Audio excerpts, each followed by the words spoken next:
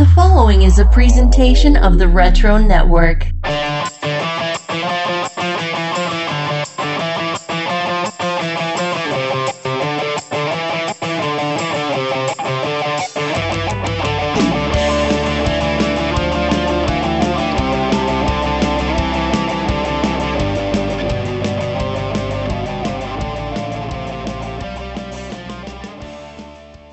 Hello, and welcome to episode 27 of The Wizard Files, the special podcast series where we go behind the scenes with former staff members of Wizard Magazine. Joining us this time around is a man who enjoyed a brief run at Wizard before playing godfather to Wizard's most celebrated sister publication, Toy Fair, as its first editor. We're excited to welcome to the show Scott Beatty. Scott, how are you? I'm good, Adam. Thank you for having me. I've never been called godfather before, so this is a first.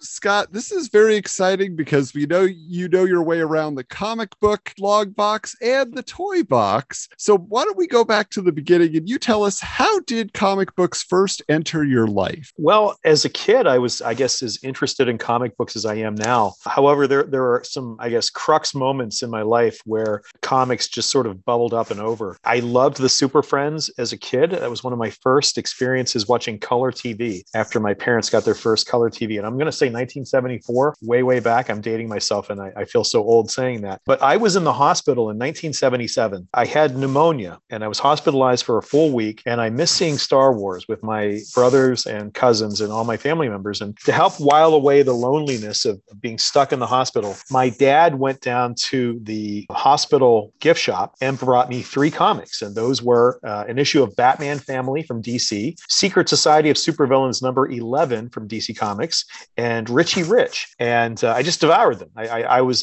all in. I was hooked. And after that, any spare money I could find, returning glass pop bottles. I delivered actually 2 newspapers in my hometown. Any spare change I could find, anything that I could do to earn money was for comic books. And I was hooked. I was a Johnny DC from the start. And I only came to Marvel later, and that was by virtue of the X-Men Teen Titans crossover, which opened up a whole new world for me. The X-Men, Fantastic Four, Alpha Flight. But I've always had my heart firmly entrenched in DC from the beginning. So I couldn't stop. I was hopelessly addicted, and I just loved comics from that point forward. Okay. Now, how about on the toy side of things? So you're collecting the comics, you're watching Super Friends. What was the first big toy line for you then? I'd have to say Mego, because that's the first toy line that I had anything resembling a collection. My first birthday party, where I actually had friends invited over, I got Megos. I got the Batcycle, the Batmobile, the wooden shoe Batcopter. You know what I'm talking about? Yeah. It looked like a clog at that time. And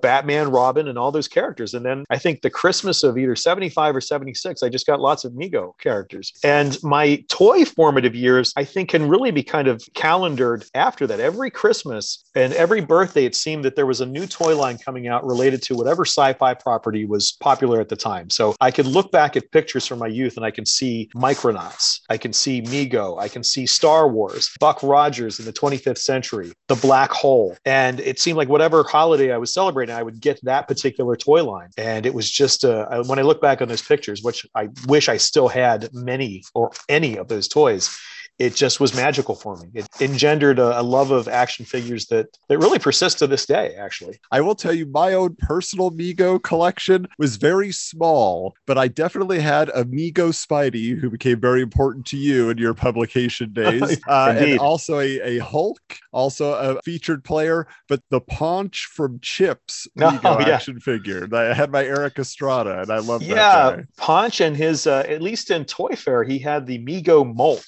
which was that plastic degrading kind of, pandemic that happened to a lot of Mego figures where it would turn gray and unsightly, like zombie-like. But the Paunch figure was one of the big victims of that. Now, let's talk about, as your love of comics is developing and you're moving on in your education, you're moving through these years, what events led to you becoming a contributing writer to Wizard in 1996? Well, I went to Juniata College in central Pennsylvania, and I majored in writing, creative writing. And then from there, I went to Iowa State University for a master's degree in creative writing also. And somewhere along the way, I figured that, I taught to help pay the bills and to put myself through grad school, but I always wanted to write. But I didn't want to just write short stories. I was in love with comics still. And in college and grad school, I worked in radio stations. And sometimes if I had like a lonely shift on a late night, I would, grab a couple comics to, help while away the time. And I just really wanted to break into comics in some way. So I got married in 1995. And on my honeymoon, I had gotten a call from the Comics Buyer's Guide. I had applied for an editor's position there. And I interviewed over the phone, and the interview went great. I was waiting on a second interview from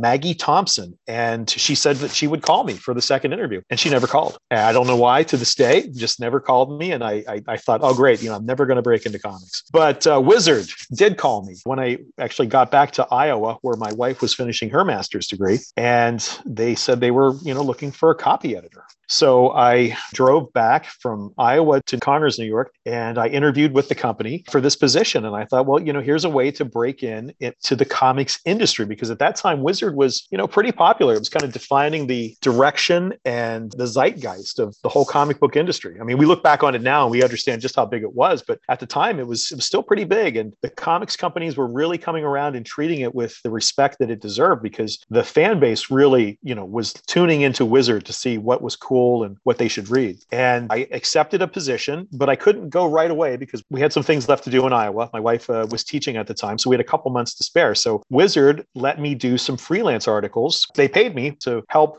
kind of grease the wheels of the move that we would be doing in a few months. And so I worked on their Wolverine special. I think I did 3 features in that, and a Spawn special at the time. I think it was around that time as well. And then we moved, my wife and I, and settled into upstate New York. And I had like a 45-minute to an hour commute to Congers, New York, where Wizard was based pretty much its entire existence after moving out of Gareb Shamus's garage. So, it started literally in the Shamus's kitchen. Yes. And before moving to its corporate digs in Congers, New York. It was the big Wizard complex was actually behind a company called the Well-Bred Loaf. And it was wonderful driving to work every day because you could just smell like this wonderful baked bread, every day. So now I'll mention the first credited piece in Wizard that we found for you was from May of 1996. And it was a piece about Grant Morrison revamping the Justice League back to the core group of iconic heroes. Then your next piece in the following issue is Jim Lee returning to pencil the Wildcats with Alan Moore as the writer on the book. So what do you remember about those first few months of contributing to Wizard and just the types of assignments?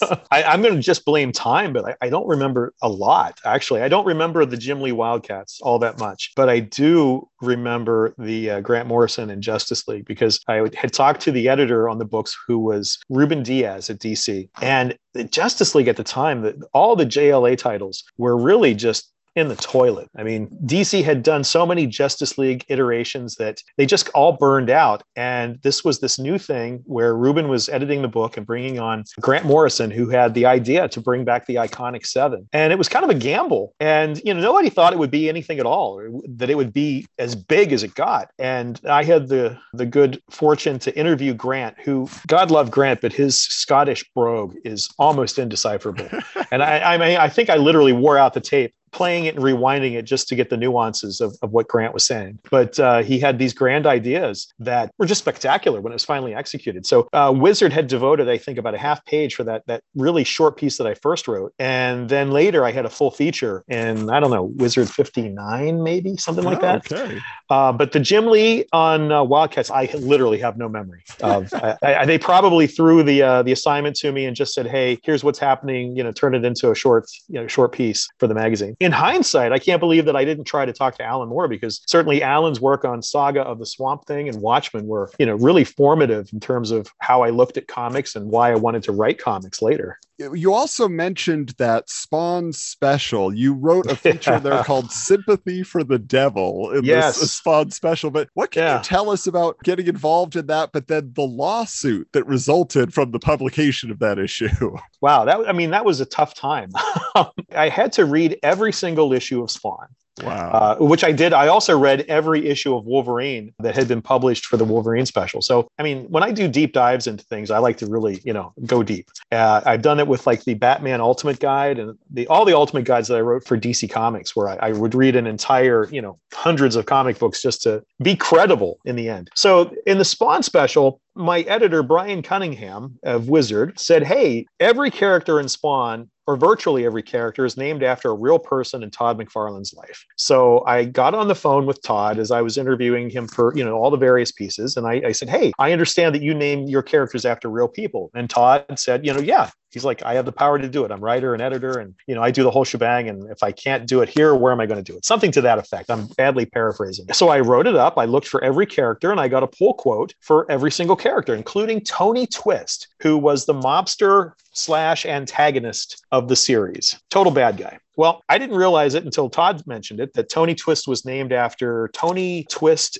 who was also the pseudonym of a hockey player for the St. Louis Blues. And Tony Twist, the real person, had a career-ending injury that, it stopped him from playing hockey. Well, somebody in Tony Twist, the real person's life, told him that he had a comic book character named after him. And it was a villain. So Tony Twist, the real, went after Todd McFarlane, Spawn, Image Comics, HBO, which had done the Spawn animated series, and Wizard for defamation. He wanted a big payday, and he eventually got it. But I was named as one of the defendants in this piece because, Tony Twist didn't like the fact that a character who looked nothing like him, who was named after his own pseudonym in hockey, was part of this. So I had to go to St. Louis, and I had an intellectual property lawyer that was paid for by Wizard, because I asked for my own lawyer to represent me because I was afraid that I would be caught up in all this. But in the end, it was fun because I got to see my article that you're looking at right now blown up in big poster board behind me, and of course I'm asked questions by the legal team like, did you write this? When did you write this? And they centered on the fact that, where did I get the information? And I said, well, I got it from Brian.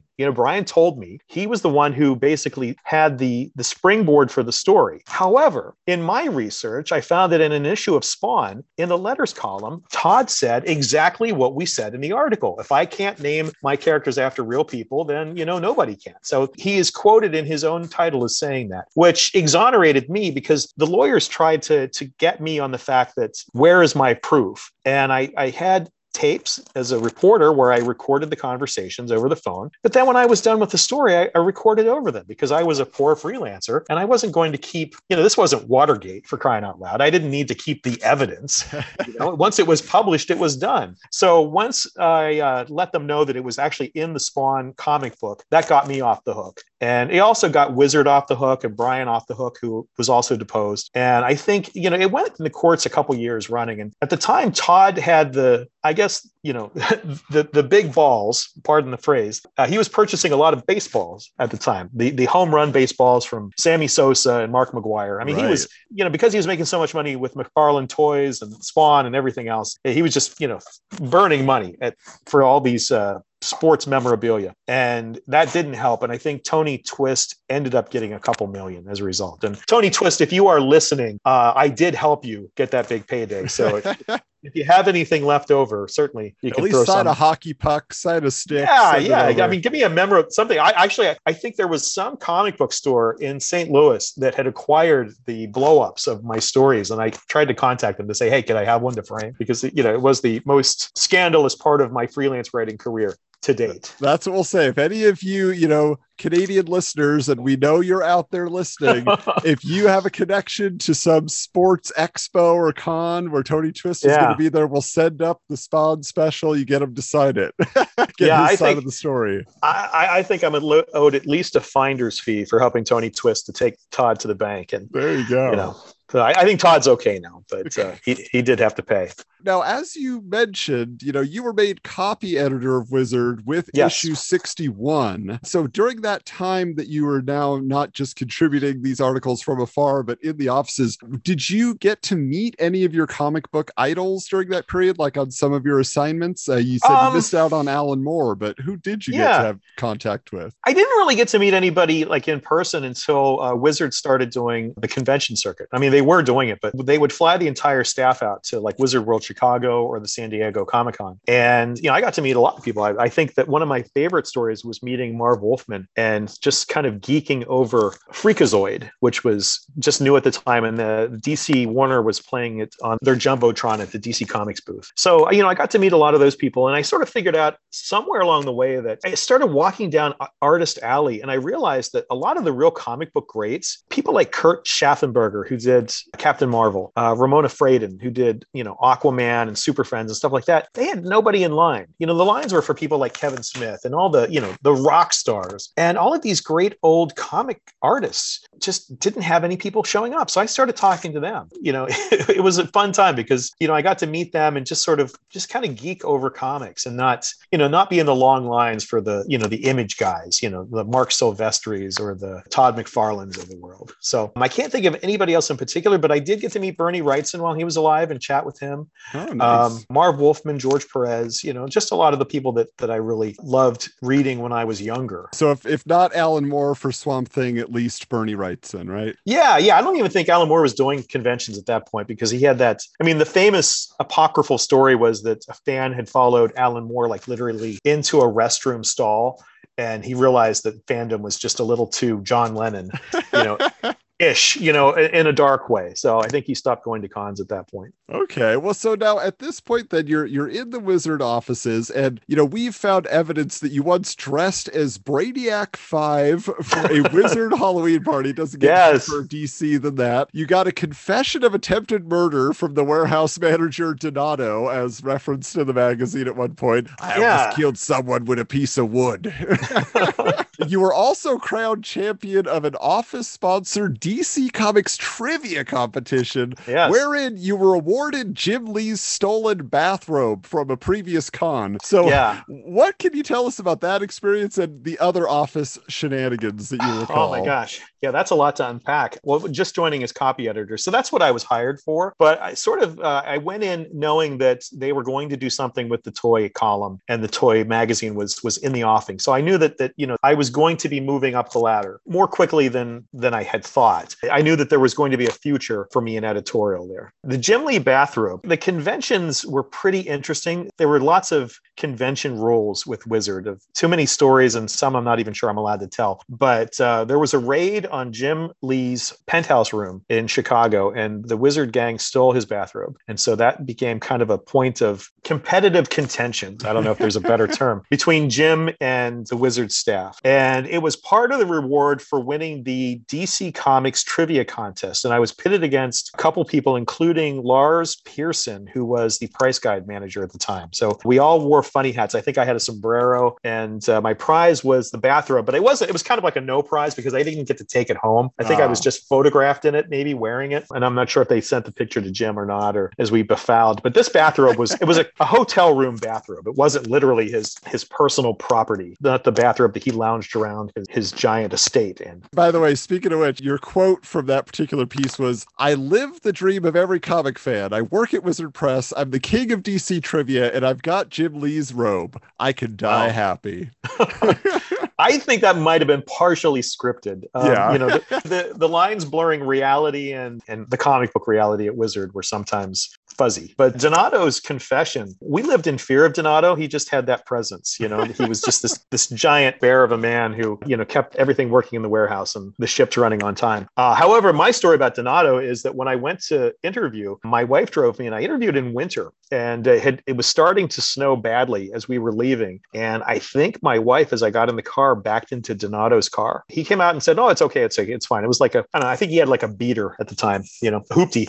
He didn't care about the car. But I thought, oh, great. Not only did I not get the job, this giant guy is going to murder me. I don't think his murder quote was another murder that he was connected to, not my impending doom. But that's kind of the whole, shenanigans that Wizard was all about. I mean, every bit of drama, real or scripted, kind of found its way into the magazine. I was kind of the most straight-laced guy there. I was newly married, fresh out of grad school. And a lot of the Wizard staffers kind of lived in these group houses, like these frat houses, right out of Animal House. And, they stayed late, played video games, played foosball. And I went home to my lovely spouse. And so they tried to knock me down a peg or two and kind of make me lighten up by playing all sorts of pranks on me. One time they filled my office with the tiny Xeroxed heads of copy editor, associate editor, Mark Wachowski, who was, Mark is passed on now, but just was, really sweet, nerdy guy. But these little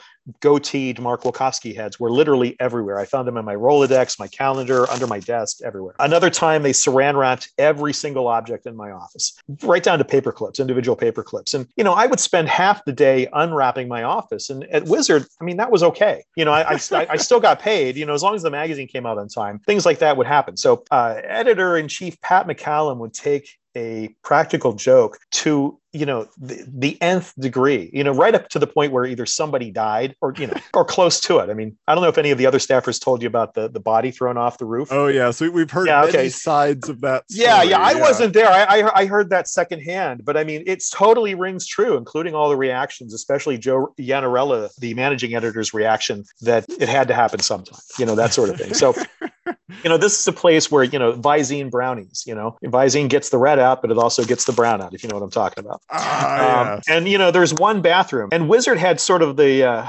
corporate atmosphere where it was sort of upstairs, downstairs. The upstairs people rarely, had interactions with the downstairs people, except when, we had to cross over for getting the magazines out. And, the corporate people upstairs had their own very nice bathroom, and we had the most disgusting bathroom on the planet downstairs. And so imagine that being just log jammed at the door because of, people having eaten really bad spiked brownies, that sort of thing. So, it was team building between the people who did it and the people who were victims of the practical jokes. But, when you were on the receiving end, sometimes it didn't feel so great. But, in hindsight, I look back on it with fondness. Yeah. And so getting back to what you were talking about is you kind of came in with an understanding that there was something in the works in regards to toys, because by issue 71, you were actually given the title of toy editor after having taken over the toy chest section starting in issue 64. So you were definitely in the mix there. And then it seemed like by issue 75 at that point, I don't know if you were just full-time at Toy Fair because it had already launched and everything, but what can you tell us about that period of transition to becoming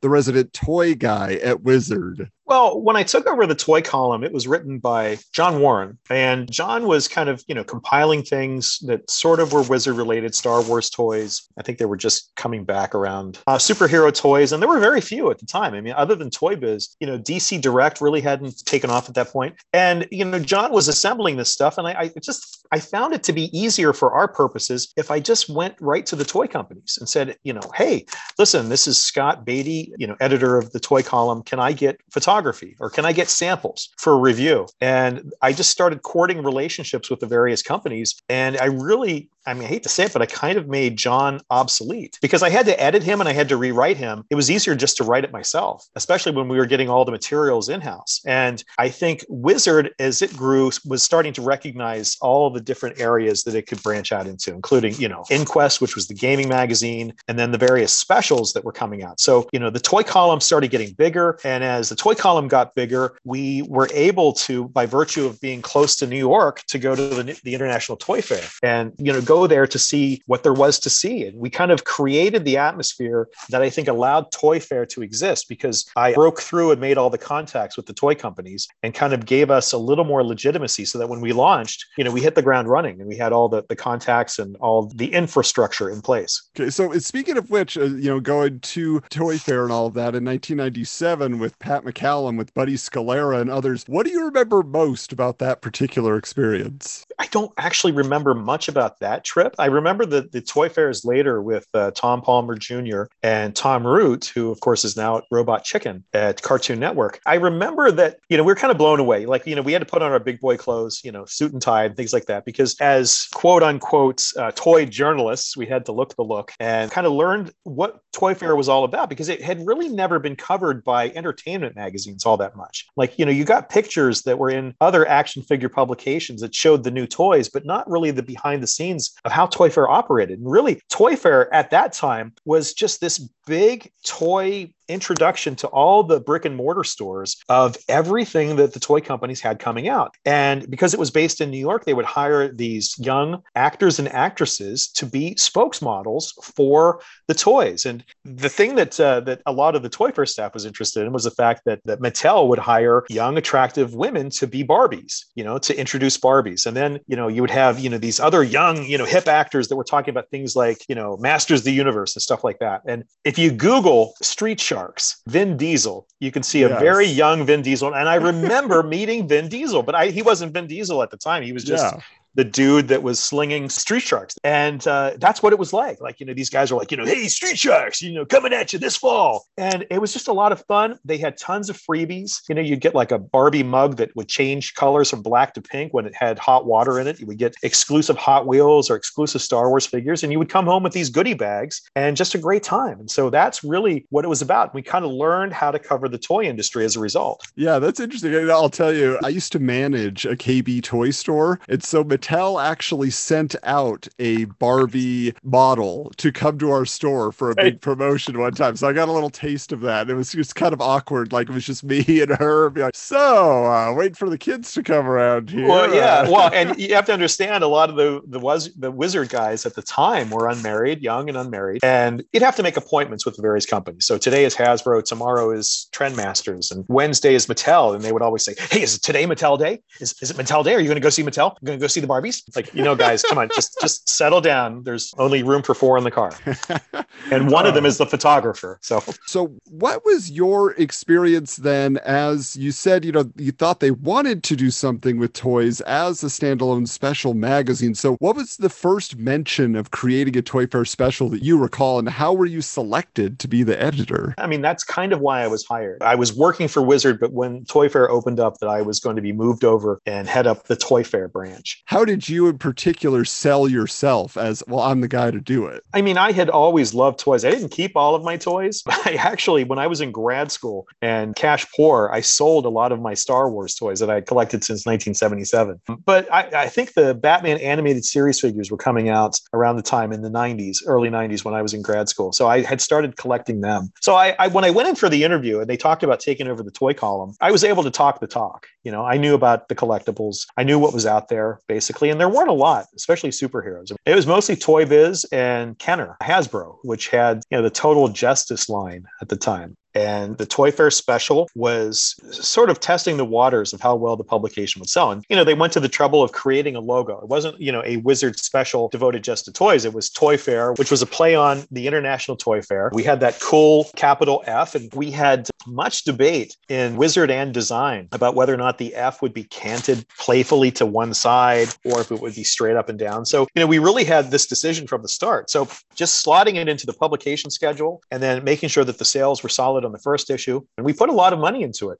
At the time, we were doing different articles about like how to customize action figures, how to build your own action figures. All that stuff that is basically part and parcel the whole landscape of toys as it is now. Like guys who go out and they take a figure, and if they don't like it, they shave things off and customize it to their satisfaction. We were doing articles at the time that told people how to do that. We were doing top 10 lists with the favorite Star Wars characters that you have never seen. And of course, they've made 4 versions in the last 20 years since then. But we kind of created that whole infrastructure to allow it to grow. And we got Charlie Flatt, who was this Mego customizer in Florida, to build these super awesome Mego figures for our covers that were hyper posable, but it kind of harkened back to our nostalgia for Mego, but allowed us to do these great photographic covers. And before Toy Fair, any action figure just kind of, took the figure and just took a picture, and that was it. We built sets. We, had a professional photographer, Paul Schiraldi, who did a lot of the Wizard stuff, like photographing writers and artists, come in and sort of be our toy guy. And when Paul would come in, we'd set up an entire day in our warehouse for Paul to set up his lighting gear and everything and create kind of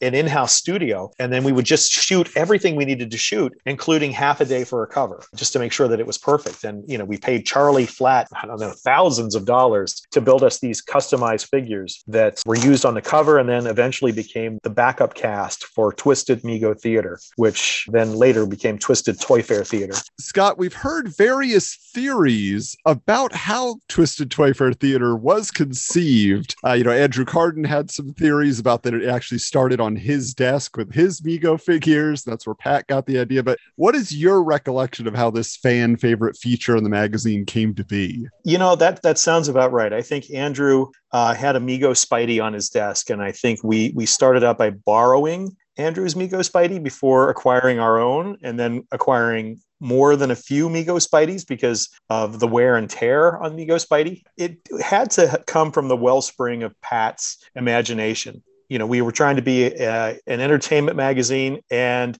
an informational magazine, but we wanted to do something irreverent. And we had gotten wind of the fact that there was a guy in Florida named Charlie Flatt who was just this awesome Mego customizer. And his Mego customs just blew everything out of the park. I mean, the guy sculpted faces, he hand-sewed costumes. And I think the initial idea that we ran with was Mego Jeopardy with Dr. Doom, the Red Skull, and Mr. Mind. And he even made a little tiny Mr. Mind who, it was Sculpey or something like that, but it looked like marzipan. It looked like the tiniest, most adorable, evil piece of candy in the world. I'm leaving out the best part. I'm so sorry. Mego Alex Trebek. May he rest in peace. And it's really fun to watch the evolution. Yeah, because really that first year, essentially, like you were saying, it's just kind of like, it's not found its groove yet. You kind of are trying different ideas. It's not always the same format each time. Yeah. I mean, we were throwing a lot of stuff against the wall, mostly based on the content. We had contests where we gave away I think 500 Izzes from Sam Keith's The Max. And they were sold in bags from McFarlane Toys, and we wanted to give away as many as we could. So one contest was we randomly inserted Izzes throughout the magazine and hid them in the text and in the design, which was a nightmare for the design team. But it was just a matter of doing everything we could so that each page had some kind of, in addition to the print content, had some kind of joke or an action figure doing something. I mean, every page had to have something. And so we did whatever we could. We were throwing every idea. Yeah, so it seemed like initially you guys took the template of Wizard Magazine and the format, and then, just kind of took it to the nth degree and just kept stacking more and more onto it. Yeah, I think we had probably the recommended daily allowance of fart jokes than Wizard did. I mean, we got a little, we were way more scatological humor than Wizard. But, the action figures with the word balloons saying things, saying inappropriate things, all the innuendo. I mean, that was just, it made the price guide worth reading, other than just the value of your collectible toys. And, we would just set up random figures, photograph them, and then send a clipboard around the offices with the instructions, caption this. And then we would pick the best one. And it was so much laughter when we get the clipboards back and just, rolling out of our seats laughing at just the depravity of the Wizard staff. The things that could only come out of action figures' mouths, but certainly came out of the minds of our cohorts. Now, getting back to some of the custom figures, like you said, so many of them were customized specifically for the magazine. I have to imagine that many readers wrote in asking where they could buy them. I don't know. Was that the case? I mean, we started out with Charlie Flatt for the Megos, but we found all of these readers, and then people started volunteering that, they could do this or they could do that. And depending on the kind of figure, whether it was Star Wars figures or Mego sized or, the growing, I don't even think 6-inch action figure, that scale was really big yet. We were still at, I think 5-inch for Total Justice and the Toy Biz Marvel figures. So, it was really growing at that point, but we figured, hey, there's never been a Porkins figure from Star Wars. And so we did the Porkins figure. And of course, he's got a bucket of Kentucky Fried Chicken. And then sure enough, later, Star Wars and Hasbro made every single, if a character had a background scene for, 1.3 seconds, it got a figure. And I think we partially influenced them that it didn't matter. Fans wanted everybody, every iteration of every Star Wars character, no matter how stupid. And I'm curious to know for you, I assume you were reading a lot of the letters that were coming in. So what was the most common question or most common type of correspondence from the readers? Was there one that just came over and over again? The thing the thing that I'm reminded of is that we decided that we weren't going to treat the letters that seriously. I mean, we would. I mean, we were interested in the reader feedback and what they liked. But it was Jim McLaughlin, who was the letter column author at Wizard, to employ his good friend's Malamute.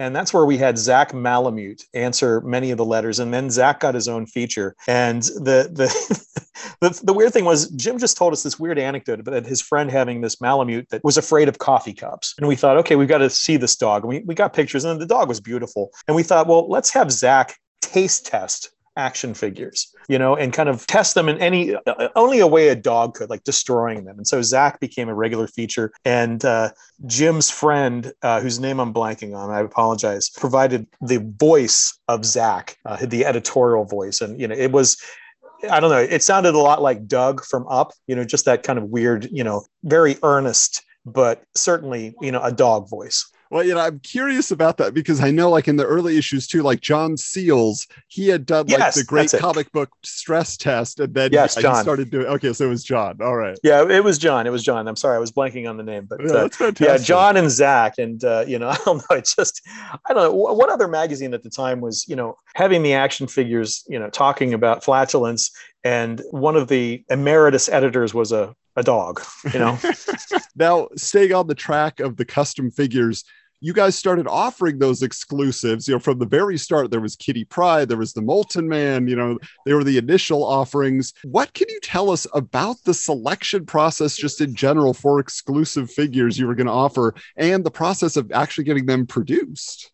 The selection process was really what was available at the time. We had courted a relationship with Toy Biz because they were close to Marvel. And so I'm not sure, which came first, the chicken or the egg, but we had talked to Toy Biz about the possibility, since Toy Biz had used a lot of, it maybe started the reuse of parts, where they would have, certain arms, legs, torsos, things like that they could repurpose very easily because they were sort of a blank buck, a buck body as they called them. And we just went to them and said, hey, you've got this female body that you've used 3 times over. Could we do Kitty Pryde?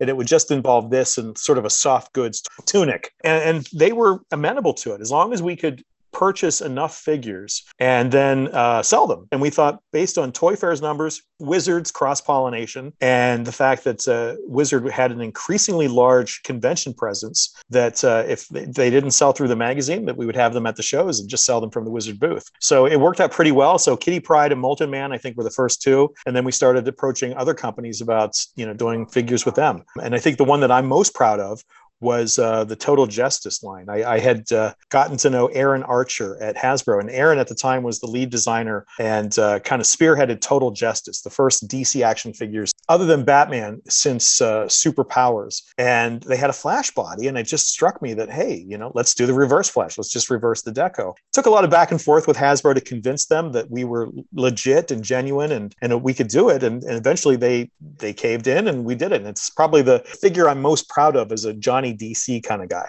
Yeah, that's great. And I got to say, we were lucky enough that Mike Fasolo, who obviously joined Tom Root and the other Toy Fair guys with Robot Chicken, we had him on, and he actually sent us the Kitty Pryde. We got Reverse Flash. We got the Eradicator Superman. Yeah. When Total Justice ended, they had some figures that were already tooled up. And for anyone who knows action figures, the cost is almost all in the tooling. It's kind of like print cost. Like print cost, you have to get the printer up and running. But once you've made 10,000 copies, any copy after that is nearly free at that point. It's just all the setup. And so once the tooling is done, then it's really just a matter of running the die and making the figures. And they had done the Eradicator and some other figures. I think Dr. Polaris and a few that they had not made. Blue Beetle was one also. And when I was made aware of that, I said, hey, listen, can we do those? Because we can fill that niche for the DC collector. And hey, it's already done. So they did let us do the Eradicator. And I can't remember if we did any other ones, but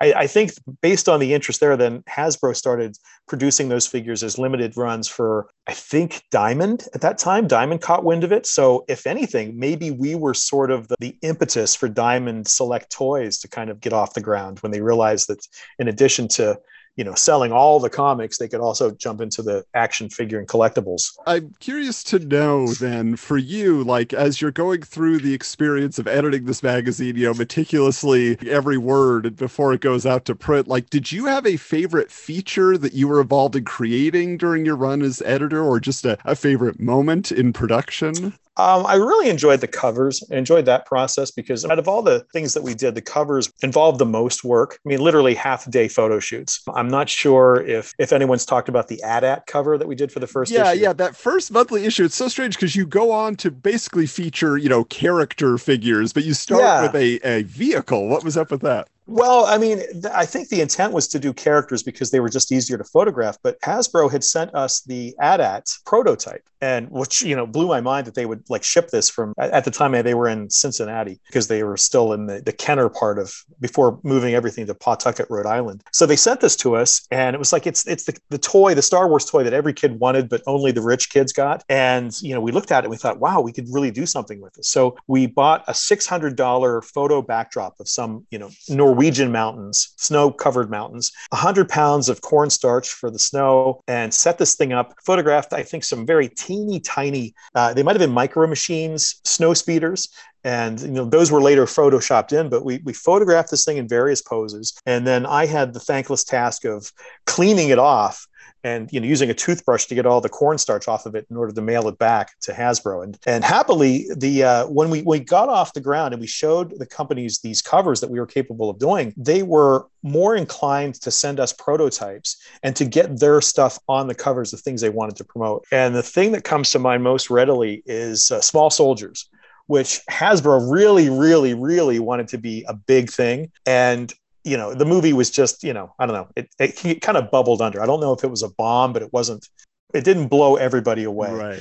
And we got these toys, and of course, they're characters that nobody knows. They're like little monster action figures, not particularly interesting. And we just struggled to figure out how to photograph them. And I think Steve Blackwell, our design manager, finally said, well, they need to have scale. They're action figure sized in the movie. So we shot them against a hubcap of someone's car. And that ended up being the cover. But still, it looked great because we had Paul Schiraldi, our in-house, kind of our in-house photographer. Paul would come up for the days we needed him to shoot things. And we just employed him regularly. We just made it his regular thing to come up on Tuesdays or Wednesdays. And we, paid for the entire day. And Paul was, also working on movie sets, shooting stills for HBO and all these big companies. But he kind of liked, I guess, working with us and adding to his portfolio with action figure shots. And especially these covers, which, I think would look great in any portfolio really. But each cover required some kind of just magic idea. We did a Boba Fett one, and the idea was to do wanted posters in the background with Boba Fett. And it depended on the action figure, but that took up the lion's share of our photography time, just figuring out how to make this stuff dynamic, because the other magazines, Tomarts and Action Figure Insider, they just shot the figures. They didn't really think of the artfulness of it. And, Wizard by that point was really, was driving the bus in terms of the collectibles market. Yeah. Now I'm curious as well, how involved was Pat McCallum in the content found in Toy Fair, and what are kind of some of your favorite memories of working with Pat? Well, Pat was in charge of everything. I think his role as executive editor for all the publications was that he was sort of the guiding editorial voice. And we had to split his time with Wizard and Inquest, and then any specials that Wizard was producing at the time. So, we would have certain lunch days with Pat where we would just kind of figure out the content of the magazine, go into his office, and we'd figure out the polybag text, and we would just kind of plan each issue. And then Pat would have to carve out time in his schedule for Twisted Mego Theater, because he was the guiding force behind that with Tom Root and Doug Goldstein, both of which later went on with Matt Senreich to form Robot Chicken for the Cartoon Network. So he was really sort of the guiding light behind just the irreverence of the magazine. No joke was too low.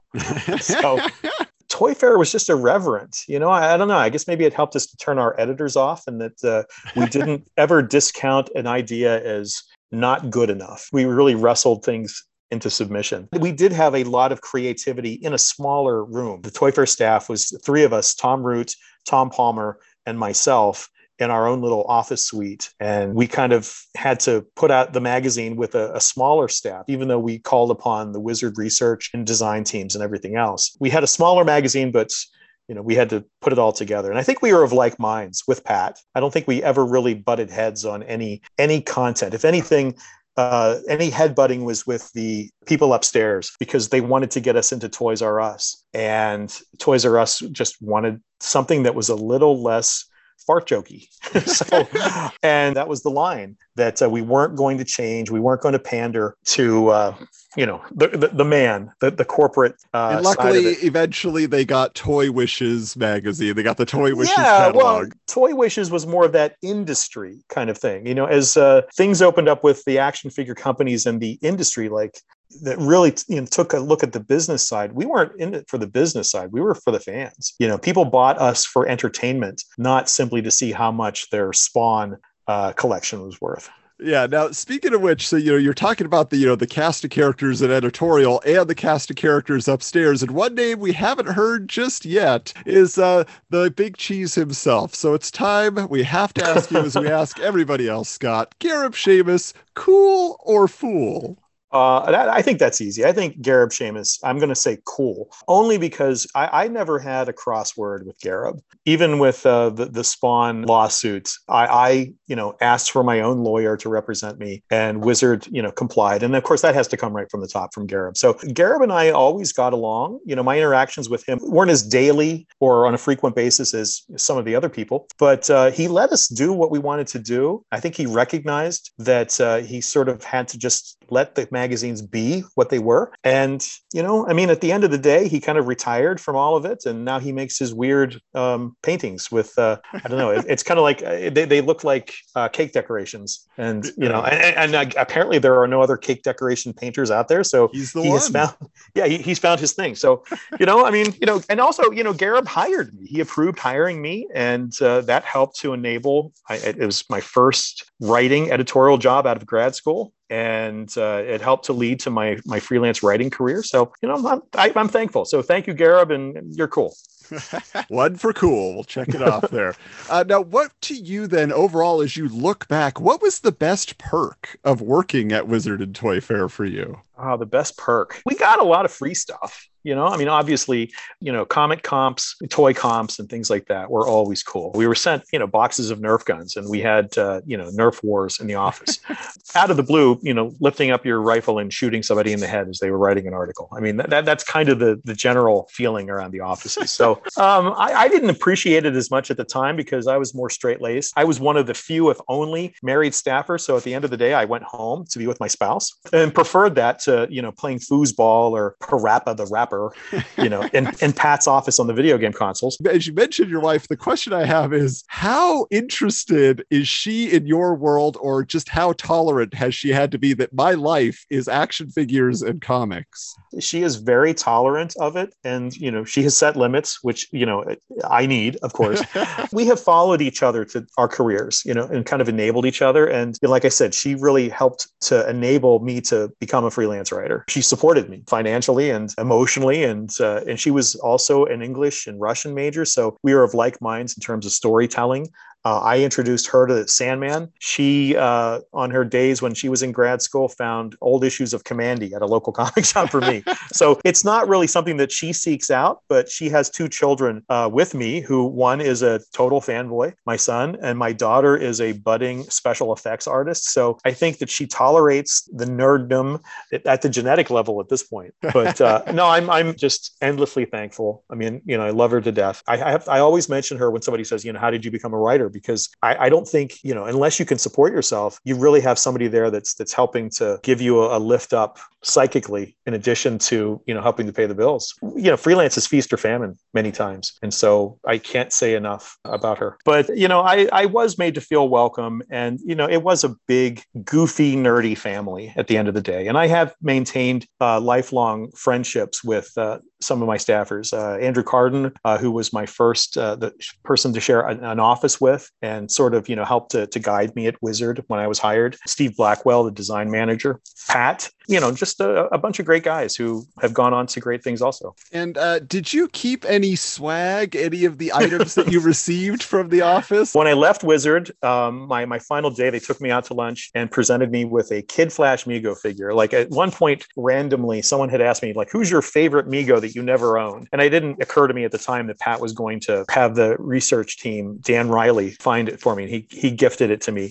And he also had a custom Paul Kirk Manhunter made for me, not by Charlie Flatt. This one was kind of based on the DC superheroes 9-inch bodies. And I think it was based on an Aquaman figure, but it was beautiful. I mean, it looked just like Walt Simonson had drawn it. And so that was, the cool swag that I took away from the company. So that's awesome. So then, yeah, let's get into that. What led to your departure from Toy Fair? What was the impetus for that? After about 2 years of it, I have to say it was exhausting because we were a small staff, and I really wanted to write. My undergraduate and graduate degrees were in creative writing, and I really had a hankering to write. And so I started getting some work from DC that was, kind of kept low key from Wizard until like one day somebody came in with the secret files and said, "Hey, when did you do this?" And I'm like, "Oh, sorry." And so I had to come clean with the managing editor, Joe Yenarella, and say, "Yeah, I am kind of freelancing. I'm doing it offsite on my own hours, but I hope it's not a conflict of interest," because I was at Toy Fair at that point. But I really wanted to pursue writing. And I thought that I did it at the right time. And I know in hindsight that it wasn't, because even though I had some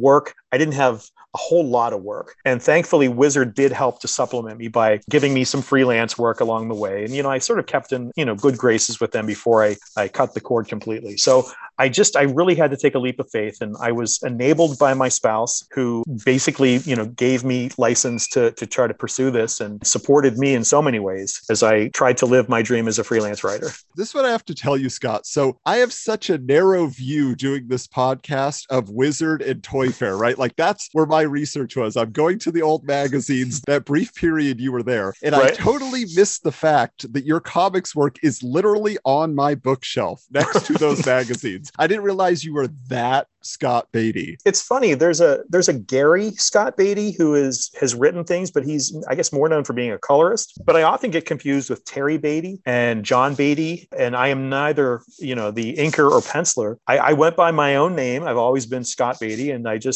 started doing secret files for DC. Later, the Ultimate Guides that were produced for DC by Dorling Kindersley, and a couple of the editors that I had done secret files work for, particularly Darren Vincenzo, gave me a shot at writing some stories. And then the first story I did was for the DCU Holiday Bash. I did a Shrapnel story. Yeah, I wasn't allowed to do any other hero. They're like, all the heroes are taken. Think outside the box. And I thought, well, I'll do a supervillain Christmas story, because I had been inspired by the great DC holiday stories as a kid. And it just like one thing led to another. And one of the things that helped also was I had the idea back during Toy Fair to take a comics creator with us to the International Toy Fair. And at the time, the Batman and Robin movie was coming out, and Kenner had made the Batman and Robin figures, of Bane and everything else. And so Chuck Dixon lived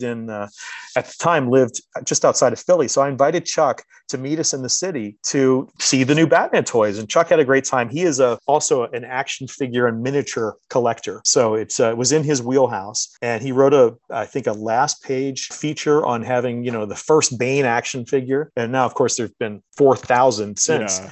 But Chuck and I struck up a friendship, and then later we sort of pitched Robin Year One to DC. I had done a couple of things with him, like co-writing, like some small 10-page stories. But from there, we did Robin, Batgirl, and Nightwing, and Joker Last Laugh. And then I was on Batman Gotham Knights for over a year and a half. So things opened up for me, and I had some good mentoring that I have to really give credit for from both DC editors and from Chuck and some other wonderful people in the industry. So they, helped to prop the door open and let me force my way in. Yeah, I mean, it's so great. Like, I'm just like, I've read Nightwing Year One, and Batgirl Year One is one of I'm not a big DC guy, but Batgirl Year One is just one of my absolute favorites. Oh, thank you. That's one of my favorites to have been involved with. It's I don't know, just story and art. I think we just really gelled on that in ways I mean, I've worked with a ton of great artists, Butch Guice, Scott McDaniel on Nightwing Year One, and Marcos Martin on Batgirl Year One. But sometimes when you just hit it, and it's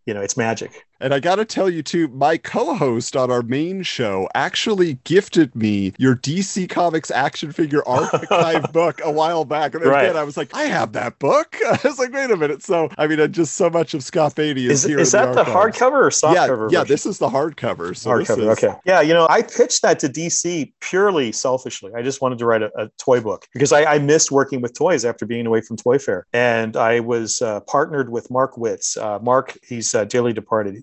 Just a beautiful man, good friend. He died suddenly about 4 or 5 years ago at this point, just had a heart attack. And Mark loved toys and he worked for DC Direct photographing action figures. And they gave us access to the DC archives and library to photograph these toys. And my only regret with the thing is that we thought doing it A to Z made intuitive sense, but it really should have been done according to toy lines chronologically, because there is, we don't have every single toy photograph like we wanted to, but we went into it with great intent, and it was a lot of fun to work on. And I had a good friend for, a good many years as a result of it too. So, yeah, I don't know if you realize this either, but as we look at the Wizard and Toy Fair timeline, like you said, there's so many people that did go on to write, and even to this day, the later generation that are involved in editorial, but you were really the first Wizard alumni to make that jump so early on to become a comics professional. Like, can you think of anybody else that you were working with that went and wrote? I don't know if I was the first, actually. I think right around the same time, and he may have predated me, Tom Root of Toy Fair and then later Robot Chicken. Tom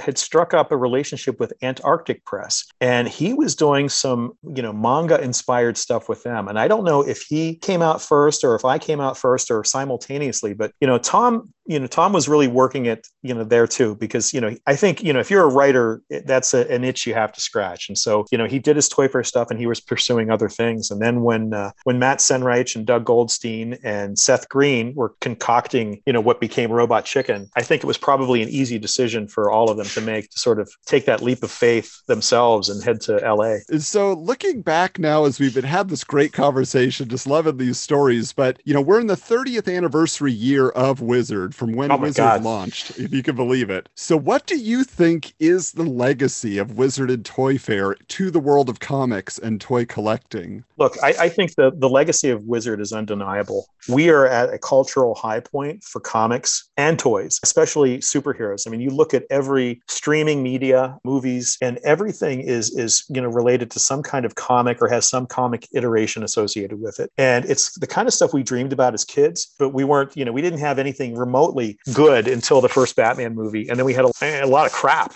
A crap ton of crap until just the last 2 decades. And the fact that we had like an Avengers movie that was just, made grown men cry, all of that stuff. And the plan and the fact that you have these Hollywood actors and actresses and directors, Kenneth Branagh, who was a Shakespearean trained thespian helming a Thor movie, just shows you that comics are now mainstream finally. And I was remarking a few years ago, my kids were at martial arts practice, and I looked around the room and fully, I think 95% of the adults and the kids were all wearing some kind of superhero warm-up gear. The men in Iron Man, shirts, and, the kids in Spider-Man, spandex and all that. And I think that just shows you that how far we've come. I remember taking my wife to a San Diego Comic-Con not long after we had been married. And she had remarked that how clean the women's bathrooms were because there were no women there. And now you look at Comic-Con and any Comic-Con now, and it's fully integrated. It's inclusive, diverse. And cosplay has just skyrocketed. Like, people are all in comic fandom. And I have to believe that we wouldn't be at this place without without Wizard, because Wizard made it cool and fun to be a comics fan, not just a nerd, living in their parents' basements. Like, they mainstreamed it in such a way that the only drawback is that Wizard never jumped on the internet fast enough to appreciate the fruits of their labors Pat's labor, Brian's labor, Garib's labor, everyone who worked all the way down the chain from, design to warehouse and everything else to fully appreciate the legacy of the publications. Yeah, I mean, I think it's wonderful what you were able to contribute, especially, I mean, Toy Fair is the one magazine that everybody's always asking, when are you going to cover Toy Fair? When are you going to go? Like, well, we're a Wizard podcast, but we cover all the magazines at some time. There is so much love for what you guys put together there. It engenders, like, Wizard is controversial. Everybody loves Toy Fair, though. Like the opinions expressed in Wizard were something, but Toy Fair was just pure joy for everybody. Yeah. We know what's funny is that we all worked on the magazines, but whenever the magazines would actually ship to us and we would get the first printings and those weren't polybagged. And whenever those boxes would come in, those are the first things that people grabbed because they wanted to read, the things that they had not just had worked on, but everybody had worked on. So, they were passed around the office. People were laughing at jokes that we had worked on for 2 months. And it just shows you that, the people involved in the product were really emotionally invested in not just its success, but just the creativity behind it. Well, Scott, we want to thank you so much for joining us and sharing your experience and your stories because, every piece of the puzzle just brings more excitement, to those that remember reading it, and then they can relive the fun. And now they get the extra little tinge of, oh, I didn't know about that. So now what are you working on these days? And can people find you online? What are you up to? Yeah, I have a blog. It's scottbeatty.blogspot.com. It's called Dialogue to Follow. It's sort of like that page of art that is waiting for the word balloons. I fill it with things that I'm working on, references to stuff that's in the media right now. There's been a lot of interest, I think, over the last year and a half during the pandemic and all the year ones. Like they were republished in hardcover form, and they keep mentioning elements of Batgirl Year One for this new Batgirl movie coming out on HBO Max. So I'm cautiously optimistic that we'll see some story elements there. I just finished during the pandemic a Marvel mini book of heroes and Marvel mini book of villains. If you go on Amazon, they're literally, no bigger than a deck of cards, 150 pages each, 150 villains and 150 heroes. They're quite possibly the tiniest, largest books I've ever done. But they have profiles of Marvel's biggest and brightest superheroes and supervillains.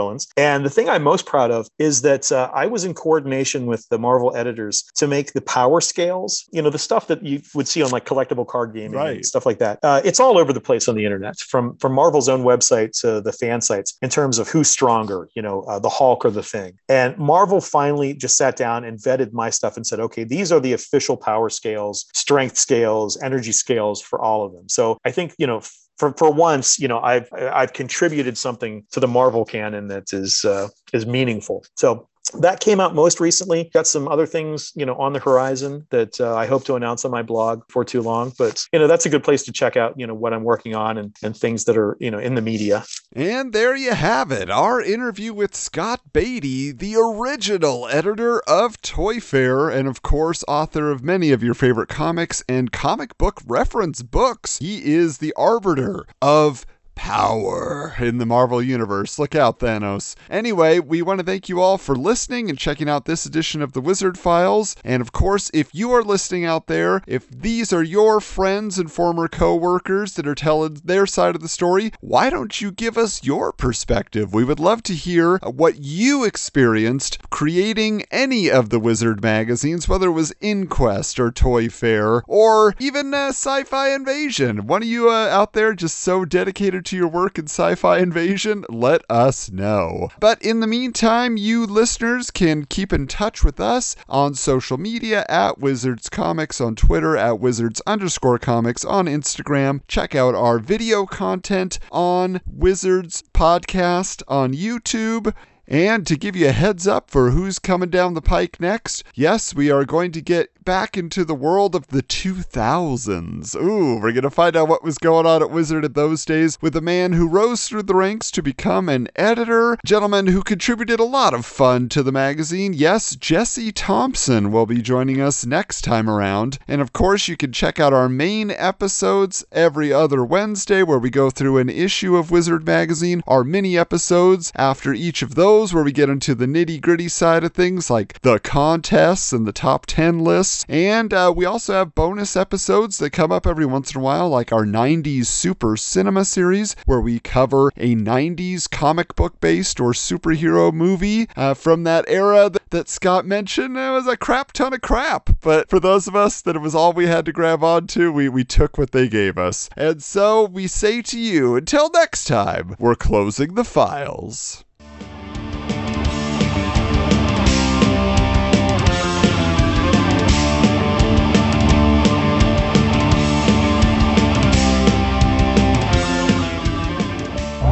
This has been a presentation of the Retro Network.